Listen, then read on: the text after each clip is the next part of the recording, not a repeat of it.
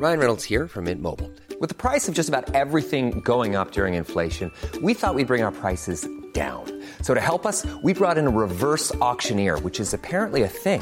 Mint Mobile Unlimited Premium Wireless. How to get 30, 30, bit to get 30, bit to get 20, 20, 20, bit to get 20, 20, bit to get 15, 15, 15, 15, just $15 a month? Sold! Give it a try at mintmobile.com/switch. $45 up front for 3 months plus taxes and fees. Promo rate for new customers for limited time. Unlimited more than 40 gigabytes per month. Slows full terms at mintmobile.com. Hi, I'm Daniel, founder of Pretty Litter. Cats and cat owners deserve better than any old-fashioned litter. That's why I teamed up with scientists and veterinarians to create Pretty Litter. Its innovative crystal formula has superior odor control and weighs up to 80% less than clay litter. Pretty Litter even monitors health by changing colors to help detect early signs of potential illness. It's the world's smartest kitty litter. Go to prettylitter.com and use code ACAST for 20% off your first order and a free cat toy. Terms and conditions apply. See site for details. Just a heads up that this episode contains themes and strong language that some listeners may find upsetting. Previously, and I'm not here to hurt you. I crossed Bagot Street the wrong way. Unfortunately, I was technically contraflow. They didn't even think the consequences. And obviously the bike made contact with him then at that point. I mean, they can't even have been looking where they were going. He fell back, landed on his backside, and then went back and hit his head. I mean, we're talking about a man that's just lying in a bed, waiting to die. You were nicknamed the Killer Courier. I was nicknamed the Killer Courier, yeah. Episode 2, The Inquest.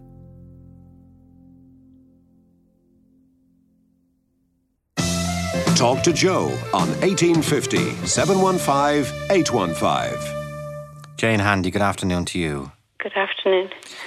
Jane, Thursday is a difficult date for you because on that day your husband, Roger Handy, was knocked down last year. Can you remind us what happened? Roger was crossing the road on Lower Bagot Street on a one-way street. So he was looking for the traffic to his left, and a courier bike came up the street the wrong way and knocked him down. He managed to stand up and was sent in an ambulance to St. Vincent's Hospital, but he died on the 6th of December from the head injuries of that accident. What happened next in terms of the law? The person who had knocked Roger down had been charged with riding a bike causing a fatality, and it was subsequently brought to court on the 23rd of September when he admitted being guilty, and he was given a fine of €350 for riding a bike recklessly and €100 for riding up a one-way street to be paid over 6 months. Did you ever meet the young man who...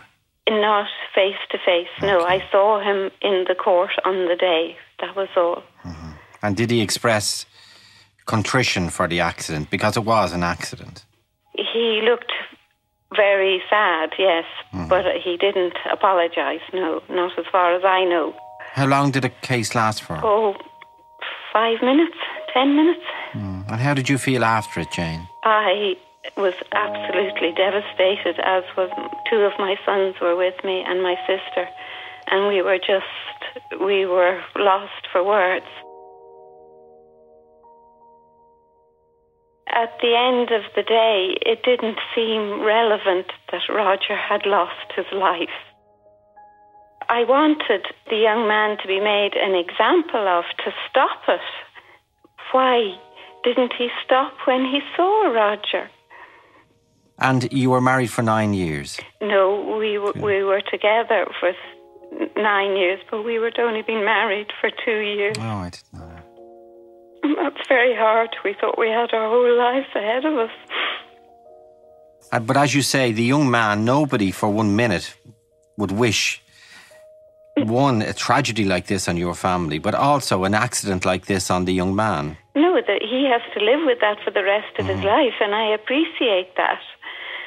But we also have to live with the emptiness of not having Roger in our lives, who had brought so much to our lives.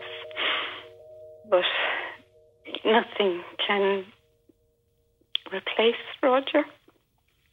The purpose of this podcast was to tell John's story, but hearing the interview with Jane Handy reminded me that the moment which sent his life spiralling also caused devastation for other people.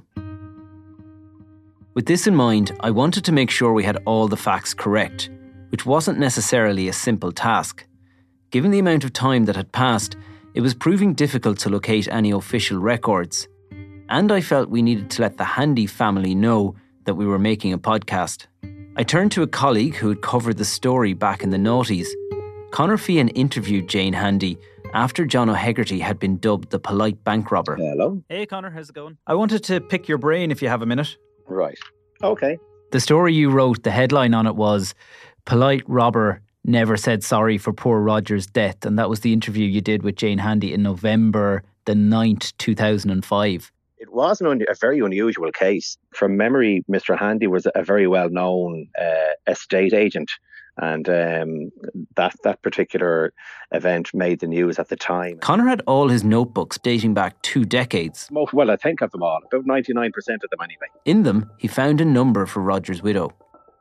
Next, I turned to Amy Malloy, who's an investigative journalist at the paper.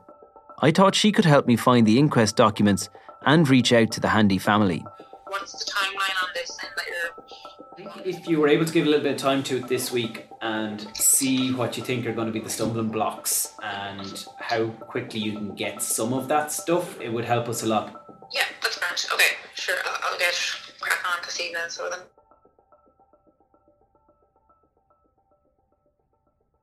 Did you feel that when people were ringing in to Liveline to complain about couriers, and I know it wasn't just, this incident was a spark, I suppose, for a wider debate Absolutely. around the behaviour of couriers and cyclists and all the rest of it.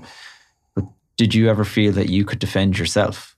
I don't know. I don't feel I was in a position to. There was a lot of displaced anger coming out of people from witnessing, as you say, the behaviour of cyclists or just road rage being displaced and coming out. And people had, the courier industry attracts people that were very diverse from around the world. There was little or no regulation. And unfortunately, the faster a parcel got delivered very often would mean, especially if it was down to the individual, how they went about doing that. And that could be done in a safe, legit way. And if you treated your job in a certain way, which I didn't, people make mistakes. I believe I was the first person ever in the country to be charged with dangerous driving causing somebody dying as a result of a push bike accident. Tell me about the court case then. So Roger would have passed midweek or late in the week. And the guards called very early one Sunday morning after at 6 a.m. Were you expecting them? No, not at all, no. And they were quite serious. I was taken out. I was cuffed from behind, placed on the bonnet of the car and told I was being charged with involuntary manslaughter. Had you considered that as a possibility? Not at all, no. No, it was a push bike accident. It was a bump. It was ridiculous. Obviously, as the week unfolded, that became something more of a I was running all through all possibilities. But nonetheless, if you're woken up at six whatever it was in the morning by a number of guards that handcuff you and put you in front of the car and say, yeah, that's the wake up call.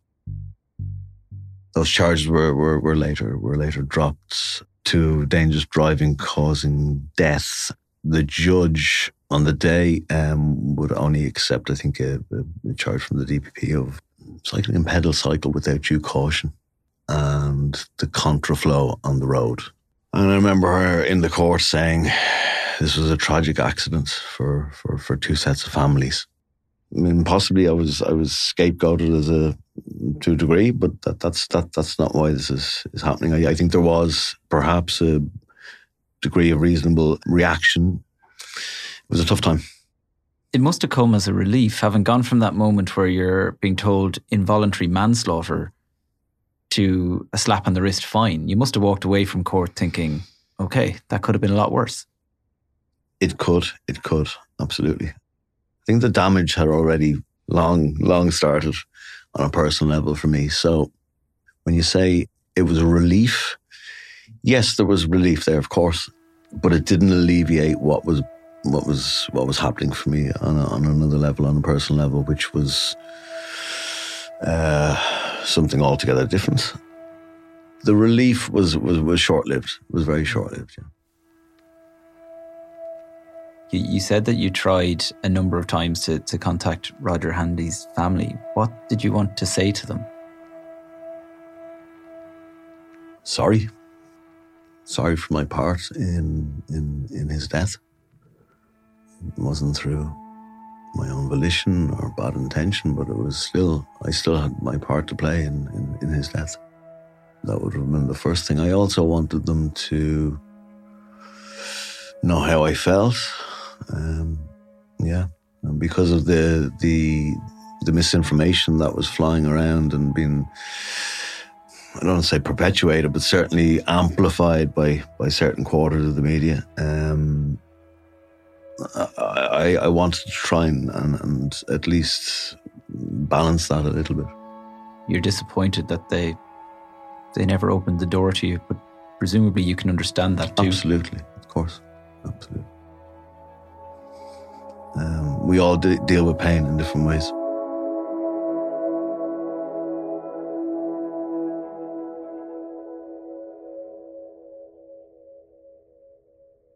So take me to the point then after the inquest and after the court case. And by now, you're really starting to struggle mentally, physically. I think the first thing I noticed was I'd become very reclusive in the months after. And yeah, I mean, from the moment I heard about Roger's death, I can recall where I was, what time of the day it was. And I've often said to people, it was the best description I have for it was quite a physical sensation, the emotion. It was as though my world had cracked quite physically, that I was cracking quite physically. What was happening didn't add up in my head. It wasn't real. I had what I felt was a minor accident with somebody. I'd seen much worse accidents, and given everything, I thought, okay, this is okay. It was as though I'd been lied to. You know, the world was lying to me. No, this can't be right. The doctors were lying to me. It can't be right. Physics was almost lying to me. That can't be the result of that. And if that happens, if you start to question those things, it's like a fissure or a crack just comes straight down through your world. And from that moment, literally from that moment, at 5 o'clock in the evening, as that crack emerged, I just floated away. So everything else that was happening in my world, I don't know where my business was at that point. I believe I started the process of wrapping it up because I couldn't deal with this. It was just too much.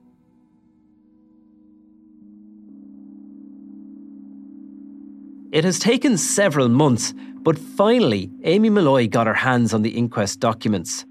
There weren't electronic records kept back 20 years ago, so the files were stored somewhere in a warehouse that required an official to physically go through boxes and find them. In there were maps, witness statements, and the coroner's conclusions. They gave me a much clearer picture of what happened. The evidence from various witnesses and the police backed up much of what John O'Hegarty had told me, although his timeline was confused. The accident was actually on a Wednesday, November 20th, 2002, not a Friday as John had recalled. He told Gardaí at the time that he had started work at 9 a.m. that day and done around 25 deliveries. At around 4 p.m, he was going to the ATM machine beside the well-known Dohenny and Nesbitt's pub in Dublin city centre when he came into contact with a pedestrian. A witness described seeing Roger Handy check for oncoming traffic before stepping out onto the road, but he didn't look in the direction of the cyclist because, in theory, he shouldn't have needed to. The pedestrian was thrown upwards and landed on his back and banged his head severely against the ground, the witness said. He added that the cyclist did stay at the scene and admitted there and then that it was his fault, that he was wrong. According to the records, an ambulance was called at 4:19 p.m. A crew arrived to the scene to find Roger Handy complaining of back pain and with a cut to his head. But he was talking to us and he was coherent, the fire service said. An officer who was with Roger in the back of the ambulance on the way to St. Vincent's Hospital told the coroner that nothing happened on the journey and that Roger Handy was continuing to talk to him throughout. But medical records show that Roger was rushed to Beaumont Hospital, which specialises in head injuries, at 9:30 that night for surgery. The following evening, Roger's business partner John McNally went to Gardaí to report the accident. John O'Hegarty had given him his details and a copy of his passport at the scene. Now, having heard that his friend was in a critical condition in intensive care, Mr. McNally handed over those details to investigators. They would go on to obtain CCTV of the accident from the pub. A Garda contacted John O'Hegarty and requested that he volunteer his bike for inspection at Dublin Castle, which he did. The inspection found that it was in good mechanical condition with a working horn and lights. John presented himself to Harcourt Terrace Garda Station on December 2nd, where he was served with a notice of intention to prosecute. And it was 4 days later, at 7:30 p.m, that Roger Handy was pronounced dead. The inquest made a finding of accidental death. The cause was registered as bronchopneumonia in a patient with a severe head injury, and there was evidence of a skull fracture. In concluding his own statement to the coroner, John O'Hegarty said, "I'm devastated for what happened and for that man's family. I feel great sympathy for Mr. Handy's family," he said, adding, "I realised that my actions were inconsiderate by cycling down a one-way street." I just couldn't move forward in terms of a company, and as I said, I became very reclusive, very isolated, and that's brought me to obviously talking to doctors, all sorts of antidepressants, and it didn't take long. It didn't take long after that. You started antidepressants legally prescribed ones? Yes, yeah. A doctor down the road from the office. But that went to something harder then, did it? Yeah, very quickly. I don't want to say heroin found me, but it almost felt that way. I was quite literally offered it in work by pure chance. I don't know why, but it seemed perfect. Here was the ultimate painkiller. Here was the ultimate checkout. You could, okay, I can try and handle this now. And it seemed like a logical, step. I can see it now for what it was. It was my attempt to deal with a lot of pain. Do you remember taking heroin for the first time? I do, yeah. What was the sensation? Heroin, much to people's surprise, is feels quite natural. You expect it to be a cargo train hitting you on the floor, getting sick, and all of these images you might have from movies or from books, or because it felt so natural, because it was able to put me at peace and stop the noise that was in my head. The noise that was in my head. Just non-stop noise. You're a killer, you're a killer.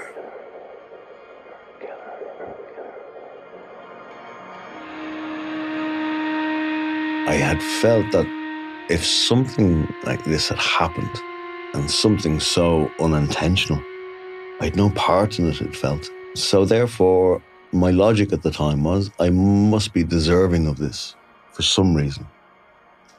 I'm not suggesting I believe in karmic past lives or anything, but it almost felt, I must have done something to deserve this. This wouldn't be happening to me. I mean, I've always led what I believed was a good life. There was no bad volition in what I'd done. I hadn't seen the man on the road and I think I'll run this man down. I hadn't anything. I don't think I'd even been what I would describe as irresponsible, negligent. perhaps, yeah. But the action certainly didn't tally with the consequence. Therefore, there was something else going on. Therefore, I needed to just set about my job. My job was self-destruct.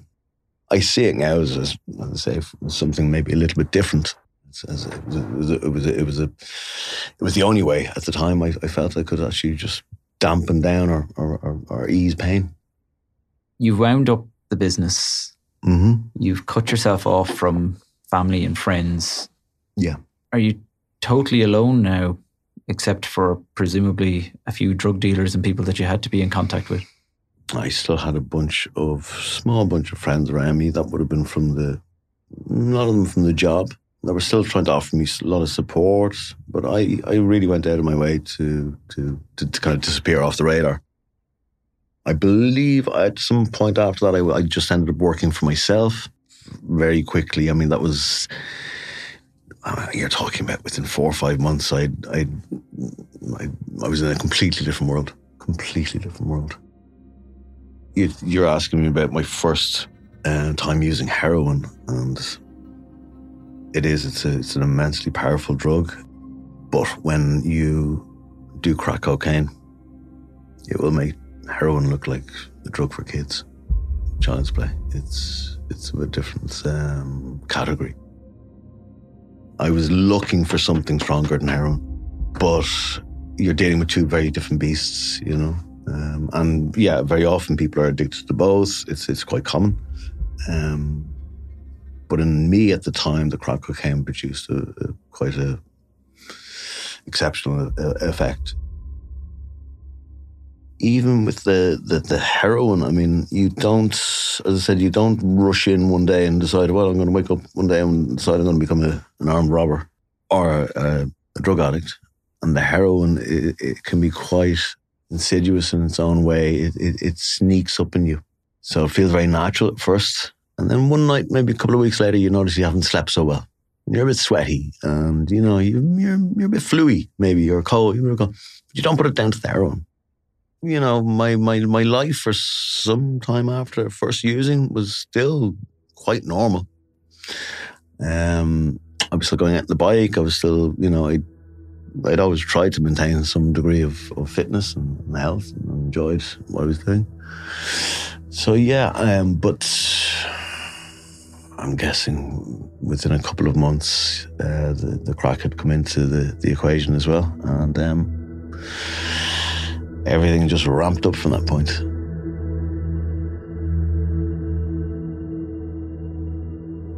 Was money a concern? Yeah. And that's what I was kind of getting at there about the use of the two drugs. Heroin would be, I guess,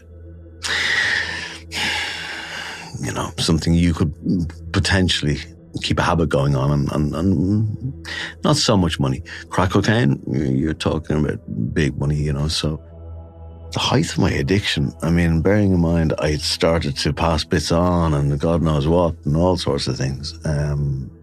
But yeah, I mean, you could be using up to a couple of €1,000, pounds worth a day. Easily. A day? Oh yeah, no problem. Yeah.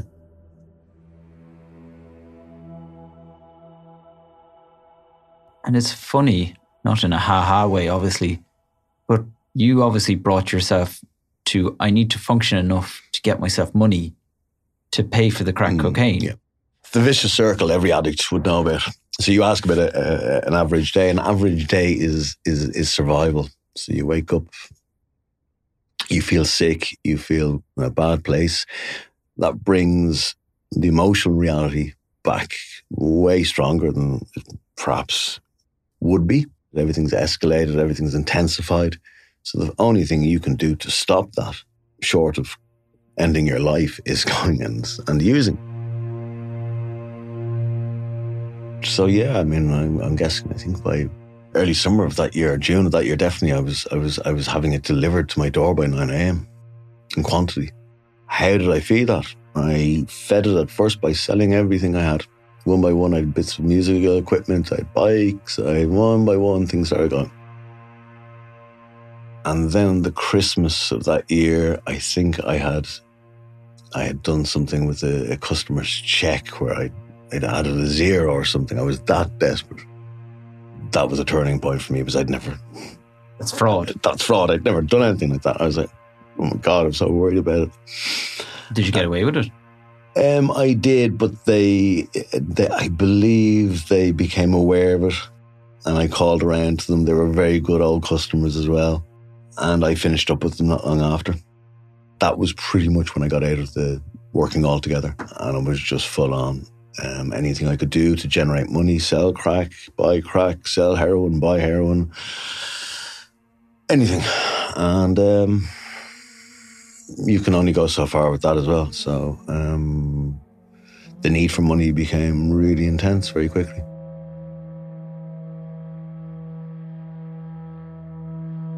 How does one decide that the answer to their problems is to rob a bank? With a lot of dysfunctional logic, mostly. Again, not something you wake up one morning and go, I think today I'll become an armed robber. I had reached a point of becoming so desperate for crack. I had begun a process of just numbing every emotion that was there. I was barely functioning. You know, I'd lost a heap of weight. I'm guessing most people were putting it down to stress, but it was beginning to show. And so I was staying away from people even more and more. And one afternoon, I said, I need money. I need money. My brain, in its limited capacity at the time, I was trying to figure out what's the most efficient and simple way of getting money. You go out and take it from somebody. So what's that involve? Street crime? Personal robbery? I couldn't do that. Just couldn't bring myself as much as I need. I came so close. I really thought about how could I do it? How could I do it in such a way that it wouldn't...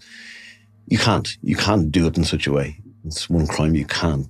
You're going to leave a mark. You're going to traumatize somebody. You're going to injure somebody. You're going to injure whatever. You're going to, really, you could end up getting locked up. You could, but most importantly, I couldn't bring my pain to somebody else's door, even in the state I was in.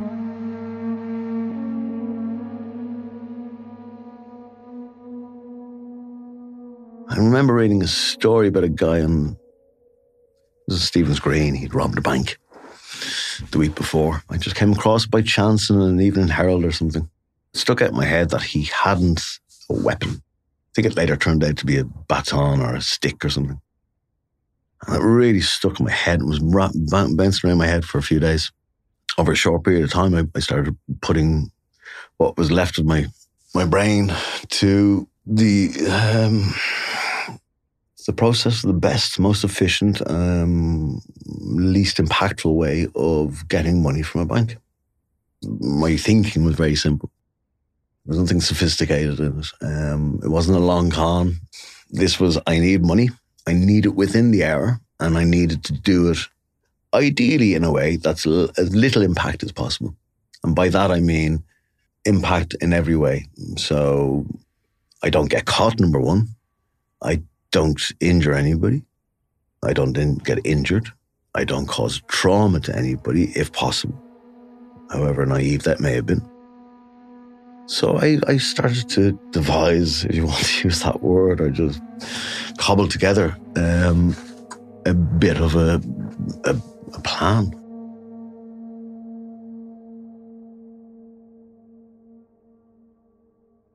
Coming up, and I'm not here to hurt you. Oh, well, I'm going to commit a really heinous and horrible crime against somebody, probably traumatise me, but I'm going to do that in a nice way. So I think in that moment, something unconsciously said, okay, I knew there was something different about this one. I was at home, fully changed, counting money. Within 5-10 minutes, I could hear a helicopter circling.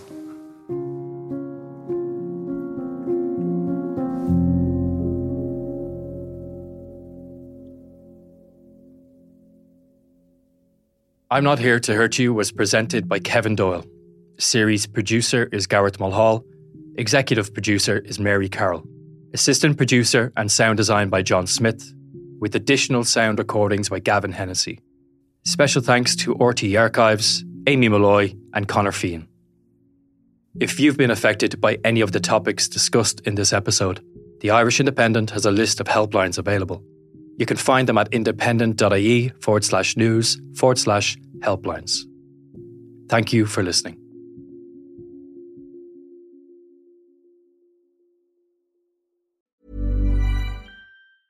Hi, I'm Daniel, founder of Pretty Litter. Did you know cats tend to hide symptoms of sickness and pain? I learned this the hard way after losing my cat, Gingy. So I created Pretty Litter, a health monitoring litter that helps detect early signs of illness by changing colors, saving you money and potentially your cat's life. Pretty Litter is veterinarian developed, and it's the easiest way to keep tabs on your fur baby's health right at home. Go to prettylitter.com and use code ACAST for 20% off your first order and a free cat toy. Terms and conditions apply. See site for details. When you get an Irish Independent digital subscription, you don't just get access to the news at your fingertips. For a limited time, you'll also receive a €75 O'Neill's gift card. So what are you waiting for? Get the whole kit and caboodle. Visit independent.ie/subscribe today. Irish Independent. Terms and conditions apply.